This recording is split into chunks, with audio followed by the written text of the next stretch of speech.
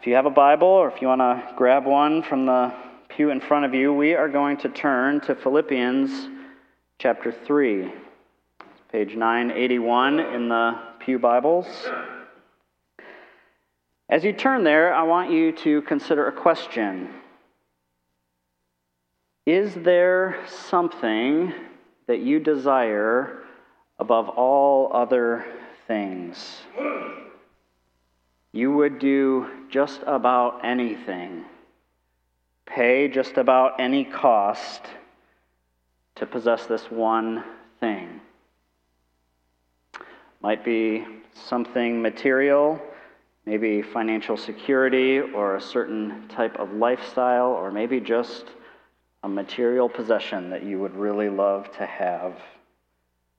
Maybe something social, maybe a reputation or a relationship with somebody that you wish you had an interaction with, a reconciled relationship maybe with somebody that you wish you had a relationship with. Might be something internal, peace, just to be able to have your mind and heart stilled and quieted, or to know the freedom of the darkness of depression and just to know joy. Tonight, we look at God's Word. We're going to hear the Apostle Paul's answer to that question. His answer,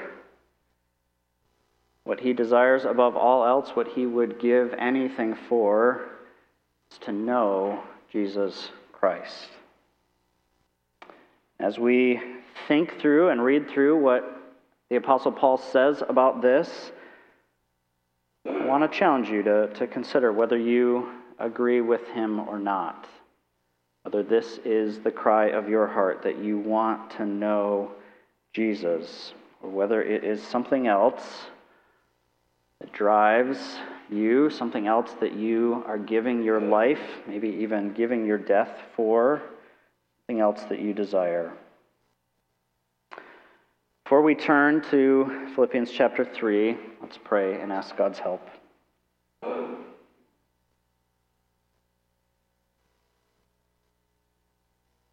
Father, in your word is life. You reveal yourself tonight through your word. You give us ears to hear and eyes to see, hearts to receive that which you would have for us, that we might be challenged by your word, we might be encouraged by your word, we might be convicted by your word, and we might be shaped by your word into the image of your Son, Christ, in whose name we pray. Amen. So we're going to start in verse 7 of chapter 3, but before we do that, just a little bit of what is going on. Paul is writing to the church in Philippi, and he's writing specifically addressing a group of people called the Judaizers. He addresses this group in other letters. It was a group of Jewish people who were making the argument that in order to be fully obedient to Jesus, to be fully obedient to what God had demanded of you, you not only had to look to Jesus, but you also had to follow the Jewish law. You had to become circumcised. You had to abide by all of the Old Testament law. You had to essentially become a Jew in order to be a Christian, in order to follow Christ.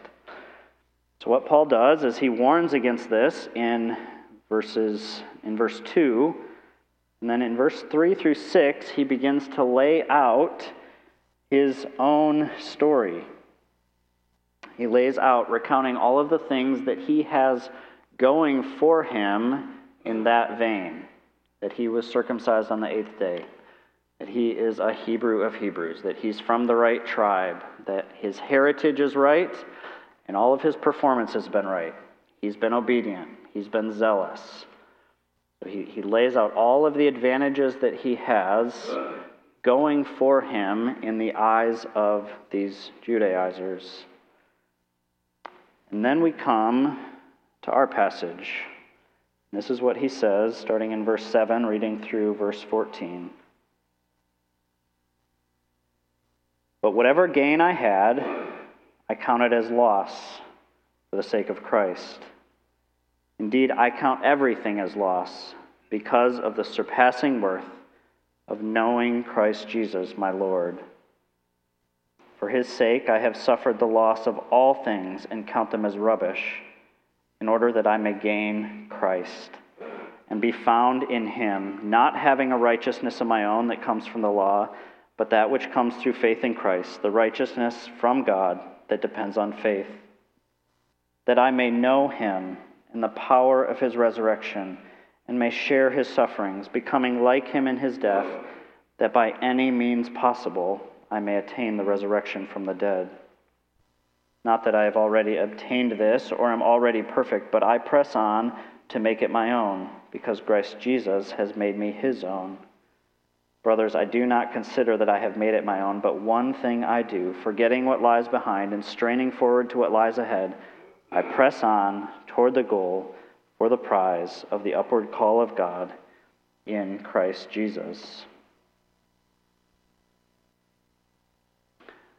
We think about these verses tonight. I want to do so in three sections. I want us to think about the value of knowing Christ in verses 7 and 8, the nature of knowing Christ in verses 9 through 11, and the pursuit of knowing Christ in verses 12 through 14. The value, the nature, and the pursuit of knowing Christ. And we're going to start with the value of knowing Christ. As we jumped in verse 7, Paul is starting an economics metaphor. He uses these terms, gain and loss, to describe the transformation that has happened within his heart. He has two categories in his ledger, two sections that he's looking at. He has assets and he has deficits, gain and loss. And so far, in verses 3 through 6, everything has been in that gains column. Everything was to his advantage. All of the assets that he had listed, all of the things that were his by birth and his through effort, he was putting and listing and putting confidence in as assets. And then in verse 7, he switches and he says, all that he had viewed as gain, it's shifted over to the loss column. All that had seemed to be a source of pride and confidence, he now sees very differently. He sees them, as the prophet said, as filthy rags. His assets are exposed as deficits. And yet, as he's writing this, there's no forlorn regret in the tone of what we hear from Paul. There's no sense that everything that he has worked so hard for is now for naught. No, he has made this switch with joy, and he says, for the sake of Christ. And then he repeats himself. Except this time, instead of saying, whatever was to my gain, I count loss, he says, I consider everything a loss. I'm putting everything in the loss column for the surpassing worth of knowing Christ Jesus, my Lord. So you have your two columns. He has now put everything that exists in the world in one column. And there's just one item in the gains column. Knowing Christ Jesus, my Lord. It's the only asset that Paul now claims, Jesus. And for him, it's enough. For all of his life, Paul had been putting his faith in himself, in his heritage, in his performance. But he transfers all of his faith, he transfers the full weight of his confidence, the full weight of his joy onto Jesus, who, if you remember, up until this, he had been persecuting. one of the things that was in his gain column was the zeal that he had in persecuting the church of Jesus Christ. But now, he worships this man, and he follows him as Lord. Encountering the crucified and risen Jesus changes a person. Not just in certain areas, not just in subtle ways. Faith transforms everything. The testimony of Paul. Frankly, it's the testimony of every Christian who has ever lived. I don't have time to recount all of that, but I was struck as I was thinking about this week in our college Bible study on campus on Tuesday night. We've been going through Hebrews 11. We've been looking at all of these different characters. What happens when these Old Testament men and women encounter God, they're changed. See the world differently. Their priorities are reoriented. I'm reading through, one thing I love to do is read Christian biography. And every Christian biography I've read, encountering Jesus changes a person. Right now I'm reading John Paton. Encounter with Jesus radically changes him. It's the testimony many, many, many of you in this room. You encounter Jesus and everything changes. Whenever you meet Jesus, whatever you thought you possessed, whatever you were putting your confidence in, whatever you used to value, all of a sudden pales in comparison with all that he is. As I was flipping through earlier today, looking for that responsive reading, I started a little too far and I flipped to the Nicene Creed, and I just listen to how Jesus is described. Lord Jesus Christ, the only begotten Son of God, begotten of his Father, before all worlds, God of God, light of light, very God of very God, begotten, not made, being of one substance with the Father, by whom all things were made, who for us and for our salvation came down from heaven, and was incarnate by the Holy Spirit of the Virgin Mary, and was made man, and was crucified also for us under Pontius Pilate. He suffered and was buried, and the third day he rose again according to the Scriptures, and ascended into heaven, and is seated at the right hand of the Father, and he shall come again with glory to judge both the living and the dead. His kingdom shall have no end. This is the Jesus that Paul has encountered, that Paul desires to know. The one who is eternal from before the worlds began. The one through whom all things were made, and in whom all things hold together. The reason that you have breath right now is because of this Jesus. The reason that your head is still attached to your body is because he is holding all things together. And he was born as a man. He lived as a man. He died, sacrificial death, was raised victorious. He is seated at the right hand of God. He will come again, and as he was eternal past, he will be eternal forever. His kingdom will never end. One commentator that I read this week said, Christ is the all-surpassing gift who cannot be supplanted and with whom nothing can compete. We'll talk in a minute about some of the benefits that come from knowing Christ Jesus, but he is the prize. Everything else simply accompanies and is attached to him. To know this Jesus is what Paul counts everything else as rubbish compared to.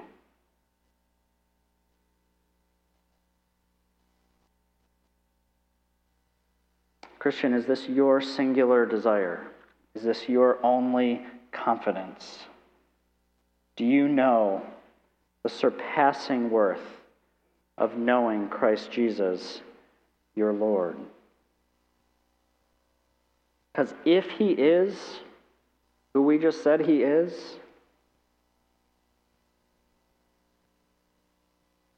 nothing can compare to knowing him, to being in a right relationship with him. There is nothing that can challenge that in the asset column for Paul. The reality is, if we see that rightly, if we see him rightly, if we see what it means to know him, I think the same will be true for you and I. Let's turn now and consider the nature of knowing Christ Jesus. What does it mean? What comes with knowing Christ Jesus? Listen to how Paul describes this. That I may gain Christ, that I may be found in him, that I may know him and the power of his resurrection. Gaining Christ, being found in Christ, knowing the power of Christ. What Paul is talking about is no mere head knowledge. Not simply talking about knowing of God, having heard somewhat distantly that this God exists. Not talking about knowing about him. He's not talking about simply having met him at a conference and shook his hand or being an acquaintance. He's talking about knowing Jesus in a personal, an intimate, in a connected way. And this is an important distinction. This can and will make all the difference in the world. And frankly, it will make all the difference in the world to come. Paul knows Jesus not simply by reputation, not simply because he has heard of him, but in such a way that he is intimately connected with Jesus, so that what is associated with Jesus becomes associated with Paul. What is true of Jesus becomes true of Paul. That is how close this knowledge is. And this is the relationship that the Christian has with the Savior. You are united to him in such a way that your life, as Paul says in another one of his letters, is hidden with Christ. Your very identity and life are now filtered through the lens and viewed in relation to who Jesus is and to what he has done. I am not good with examples. I was trying all day. How can we, what is something that we can think about that will paint a little picture of this? All I could think of was marriage. When Rachel and I got married, she took my last name. She became associated with Kevin McKelvey everywhere she went. She started her student teaching a couple of months after we got married, and the name that she gave to her students was not, I used to be this and now I'm this, or I'm kind of in between. No, she was Mrs. McKelvey, almost from day one. Anybody that she met from there on out, she was associated with my family. She was welcomed at family events. She was welcomed in other places where I was welcomed. It's a small shadow of what it means to know Christ. But in a similar way, we become, when we turn to him in faith, we become associated with him. As we take on his name, We are hidden with him. We're tied to him. And there are countless implications of what this means. I just want us to consider three, which Paul mentions here in verses 9 through 11. You know Christ, you have his righteousness, you share his resurrection, you share in his sufferings and death. You have his righteousness. Sometimes I think this gets overlooked. We all know Jesus was perfect, and rightfully so. We spend a lot of time focused on crucifixion and focused on Easter and the resurrection. But his life mattered. He lived a sinless life. If he was not a righteous man, his death at Calvary would not have been effectual in any manner. He was not a righteous man. Death would have had a claim over him, and he would not have been raised. But he was a righteous man.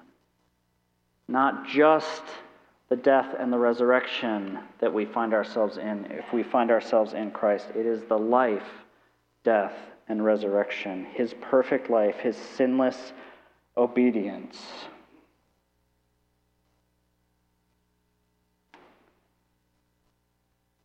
Paul says the law is what Paul and these Judaizers had been putting their confidence in, cannot ever provide righteousness.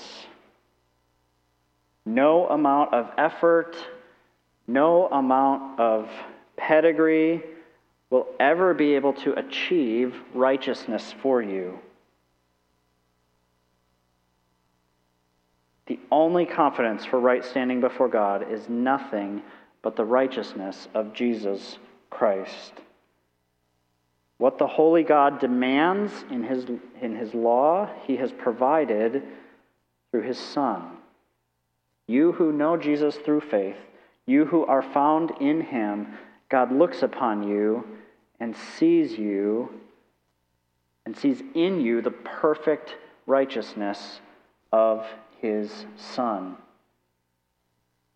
This is why Paul can say, everything else that I've been working with, everything else I've been working for, I consider loss now that I know Jesus. Because in him, I have a righteousness that I could never have had on my own.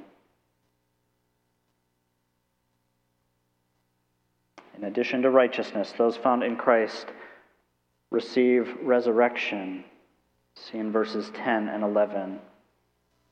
Again, it's clear here, Paul is not simply talking about knowing facts, knowing dates and times and what happened. He doesn't want to just know about Jesus and the resurrection of Jesus. He desires to know Jesus and the power of his resurrection. He wants to know and be involved in this resurrection. And he feels so strongly about it that he says he will use any means possible to attain this resurrection.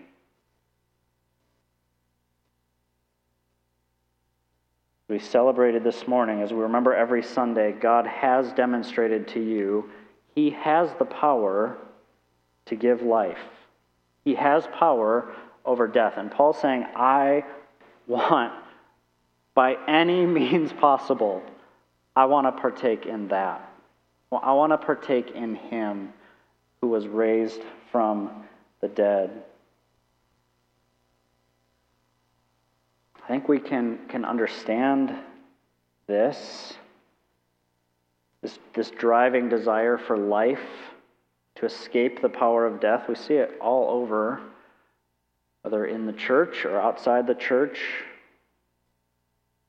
Constant battle in our society to reverse the effects of aging, to find some way to prolong our life. Talk to the right people, find the right way to tie ourselves to some sort of technology that allows us to live forever. See this within religion, religious fervor of one sort or another. It's all seeking to somehow escape this reality of aging and death. Jesus said that he came that you may have life and that you may have it in abundance. He also said that this is eternal life, that you may know God and Jesus Christ, whom he has sent. This is what Paul wants. He wants this eternal life, to know God and Jesus Christ, whom God has sent. Do you want to share in that? Like Paul, would you do anything to attain this eternal life? It's yours. You know Jesus through faith. If you know him, you know the power of his resurrection. You who were dead in your sins and trespasses have been made alive in Christ. That is your present reality. It is your future hope. At the last day, you will be raised with him to glory forevermore.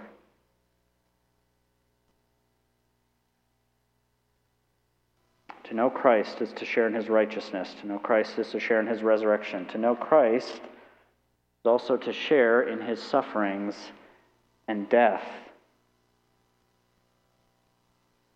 And this one may come across as a little bit more strange. When we think of becoming like Jesus, generally what we're referring to is something along the lines of growing in patience, wisdom, love for people around us. Yeah, Paul here says that he is becoming like him in his death. Part of what it means to be conformed more and more into the image of Jesus, part of what it means to know him in such a way that you are identified with him, with his righteousness and with his resurrection, is that you are also identified with him in his sufferings and even in his death.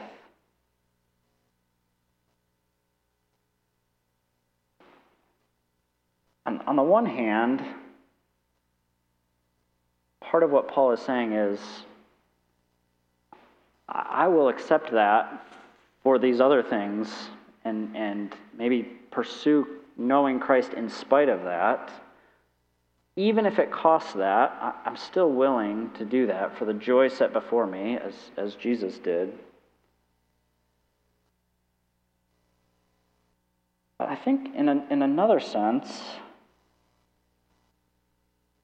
this is a real positive gift for the Christian. This is a positive benefit that comes with knowing Jesus. Think with me in just two of the implications of what it means to become like Jesus in his death, to share in his sufferings. One, Jesus died for the forgiveness of sins. We don't become like him in that same way, and that we can die so that someone else can be forgiven. His death was sufficient, that work is complete. But in his death, the scriptures are clear. We die to sin. We die to the world, to our own efforts at righteousness, to our sinful desires and passions. These things no longer have mastery over us. They no longer have control over us. So to become like Jesus, to share in his sufferings and to become like him in his death, for the Christian means freedom from the tyranny of sin. In addition, Jesus died for the sake of others. Again, our sharing in his death does not accomplish salvation in another, but it can point them toward their Savior. Part of what it means for someone to share in the sufferings of Christ and to become like him in his death is to have the privilege of being a part of the work that he is doing. In just a few verses, Paul is going to turn his attention to those who don't know Jesus, and he's going to say, "As I have told you before and now tell you even with tears, many walk as enemies of the cross of Christ. Their end is destruction, their God is their belly, and their glory is in their shame. Their mind is set on earthly things." How are people who are lost going to hear the good news of the hope of knowing Jesus? Paul tells us in Romans that it's when people are sent and go and tell of him. He explicitly says this in 2 Corinthians 4, makes this connection between dying as a believer and life in others. He says, "We are always carrying in the body the death of Jesus, so that the life of Jesus may also be manifested in our bodies. For we who live are always being given over to death for Jesus' sake, so that the life of Jesus also may be manifested in our mortal flesh. So death is at work in us, but life in you." This is how John Piper summarizes that argument. God intends for the afflictions of Christ to be presented to the world through the afflictions of his people. God really means for the body of Christ, the church, to experience some of the suffering he experienced, so that when we proclaim the cross as the way to life, people will see the marks of the cross in us and feel the love of the cross from us. Our calling is to make the afflictions of Christ real for people by the afflictions we experience in bringing them the message of salvation. Another writer I read this week said, "Christ died for propitiation. Our death is for propagation." Jesus died to save people. We get to share in his sufferings. We get to share even in his dying, to be instruments of that message to those who need to hear. We've been talking about what it looks like to know Jesus, but to know Jesus is in part to desire to make him known to others, even when that means the same thing that it meant for him, suffering and death for the sake of making the way of salvation known. Might mean a loss of reputation, it might mean a financial loss, it might mean physical danger and loss. But it is a privilege to share in the sufferings and in the death of Jesus in this way. I want to be clear. Christian doesn't seek out suffering for the sake of suffering. We don't delight just to be miserable. Pursue Christ-likeness, not misery. The reality is that Christ-likeness will mean becoming like him in his death. And the Christian does not shy away from this because of the surpassing worth of God's glory, surpassing worth of knowing Christ Jesus, the surpassing worth of making him known and attaining the resurrection from the dead. All of this just starts to scratch the surface of what stems from knowing Christ Jesus, your Lord. To know him means to share his righteousness. It means to share his resurrection. It means to share in his death.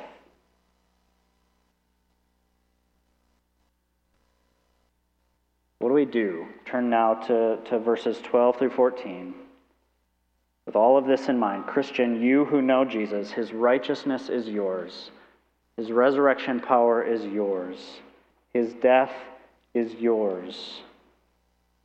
It's already yours. It belongs to you. You have gained it. It's in your asset column. And yet, None of us experience the full reality. Paul acknowledges this and says, it's not that I've already obtained all this or have already been made perfect. What does he do? Presses on. He strains forward, not looking back. He says, one thing I do. I press towards the goal for the prize of the upward call. Now, just a few verses ago, Paul was taking all of his effort, all of his works, and he was putting it in the deficit column. And now, here he is once again, laboring intensely. Helps us to see there is a place for effort, but it must be rightly placed. What God has done must always come before what we do. Paul is pressing to take hold of the righteousness and the resurrection of Jesus, not being deterred by the suffering and even the death, but he's doing so because, as he says, Jesus has already taken hold of him. Here we see this delicate dance between God's work and our work. Your work must always be led by God's work. You get the order wrong, your efforts are rubbish. But what was trash before God's work, what's counted as loss, becomes the fruit of faith when it is done in response to God's work. So even though Paul says, everything that I thought was gain, all this effort that I had done, I now count loss, here just a couple verses later he says, and yet I'm going to continue to work diligently, to strive and to press and to strain towards this goal of knowing Jesus.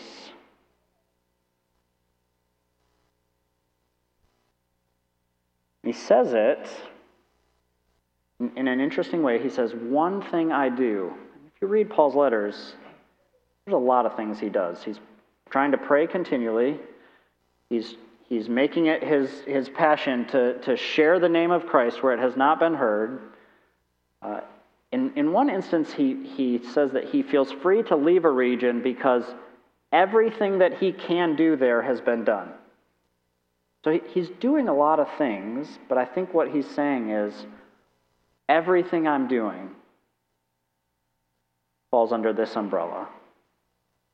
Everything I'm doing is driven by this desire, that I might know Christ, that I might share in his sufferings, that I might know his righteousness, that I might somehow share also in his resurrection. What would it look like for everything you do to be oriented in this direction?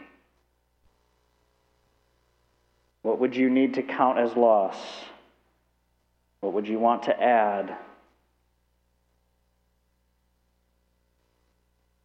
Paul uses some really strong language in these verses. He says, everything is a loss compared to Christ. Everything is trash.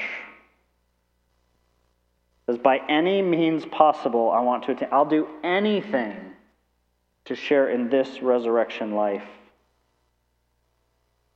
And he says, one thing I do. We go back even to verse 2, we see the strength of this language when he's referring to the Judaizers, and he calls them dogs who mutilate the flesh. He's even stronger against them in Galatians, saying, I wish they would go and emasculate themselves. He uses really strong language, I think, because this is really important. You were here this morning and you heard Pastor Jason preach. I wrote this before I heard him, but I want to leave with the same question he asked. Do you know this Jesus? You know his righteousness as your own? Do you know what it is to share in his sufferings and death? Do you know the power of his resurrection? If you don't, you are pursuing something other than knowing Jesus with all of your life, something other than obtaining his righteousness and sharing in his death and attaining to the resurrection of the dead with him. Reality is you're simply piling things up in your loss column. But if you do know him, then his righteousness is your righteousness. His life is your life. His death is your death. And as we conclude a week of especially focusing on the death and resurrection of Jesus, I want to encourage you to strain and strive and pursue and press on to take hold of what is yours through the righteous life, the sacrificial Good Friday death and Easter resurrection of Jesus Christ. Not deterred by suffering, knowing that one day you will see him face to face and you will know him perfectly. Pray with me toward that end.